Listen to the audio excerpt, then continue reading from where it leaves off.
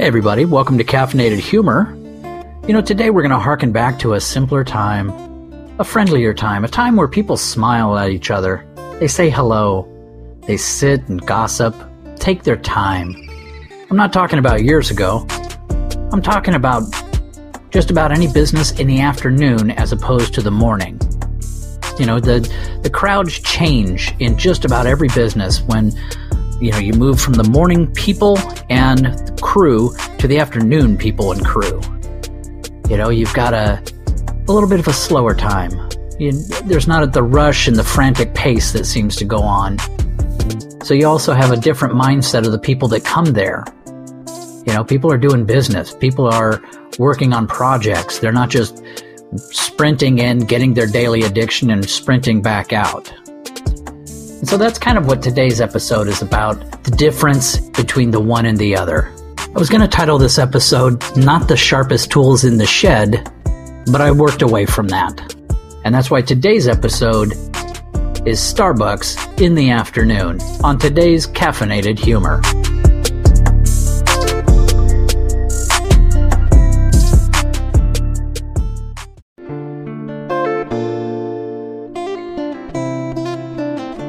Now, if you want to stop me on the sidewalk, listen patiently to your position, and sign your petition, the absolute best way to do that is have a beautiful young lesbian do it. I'm just saying. I'm not sure what the petition was about. Whales, maybe. And yet the entire experience was semi-ruined by the fact that she didn't match the wicked stereotype all men keep in the back of their mind about lesbians. No G-string pasties, she wasn't showing a lot of cleavage. Like at all. Cargo shorts. Not baggy ones, but cutesy, form-fitting ones. No pasties. Not even a bustier or a bustier or a sports bra, nothing. Adorable, pretty, really knew her subject matter, presented it perfectly. No wonder her page was full of signatures. Mine's on it too.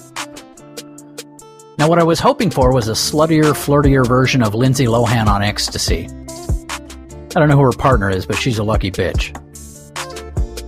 Now, Starbucks has a totally different vibe in the afternoon. That rush is missing. The people are not in a hurry to get their drug and get to work. It's called caffeine, people. Look that one up. These are business folks. Not starting their day, they're in the middle of their day. Shit is rolling at this point. Half of the business people are having meetings or working on laptops. I managed to rudely listen in and watch a PowerPoint presentation for a development project near Venice, California. Highly informative, has nothing to do with me. The other half of the business crowd are on the phone. The wonderful thing about business calls via cell phone at Starbucks is that due to the music, they're forced to talk louder, which means I get to hear the whole thing nice and clear. After giving the entire conversation a listen, the only thing I can say is this. I would kill people in pharmaceutical sales. And no, I don't mean I would make a killing. No, I mean I would go to jail for murder. The woman at the next table made 5 calls. She asked, she begged, she pleaded, she was smacked down more and more by everyone she talked to. And then she called someone named Hal and told him that she was doing great, detailed the calls, didn't lie about them either, and her plans to go visit all of those people who shit all over her tomorrow morning, nice and early. I got out of sales a few years ago and my sanity returned shortly after. That was before anybody got hurt. Being in sales is a lot like being in prison. It's cutthroat, you can't trust anyone, and the stories are always good. My biggest flaw as a salesman was the fact that I have a hard time shutting up.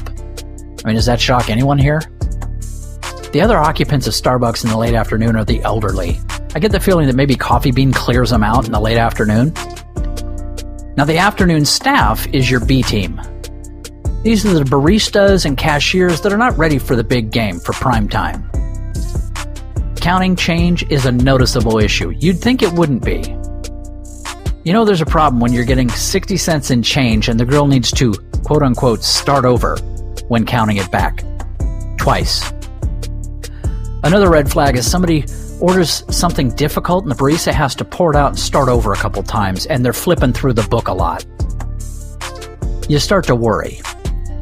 Luckily, I took math in school, so I can count for the both of us, And I drink regular coffee, nothing fancy. I cut out the barista and the risk of something nasty in the cup out of the entire equation. I try to remove as many risk factors as I can from my life. Morning is much more fun. The afternoon lacks the edginess of the morning. Now that's where you're going to find the A game. But it's still coffee. Hope you liked today's offering. Do me a favor and listen to more episodes. You can also follow the podcast. Or you could go to Amazon, you search Caffeinated Humor, you're going to find a series of books based on the podcast and the blog that it came from. That's it. Hope you're having a great day. See you later.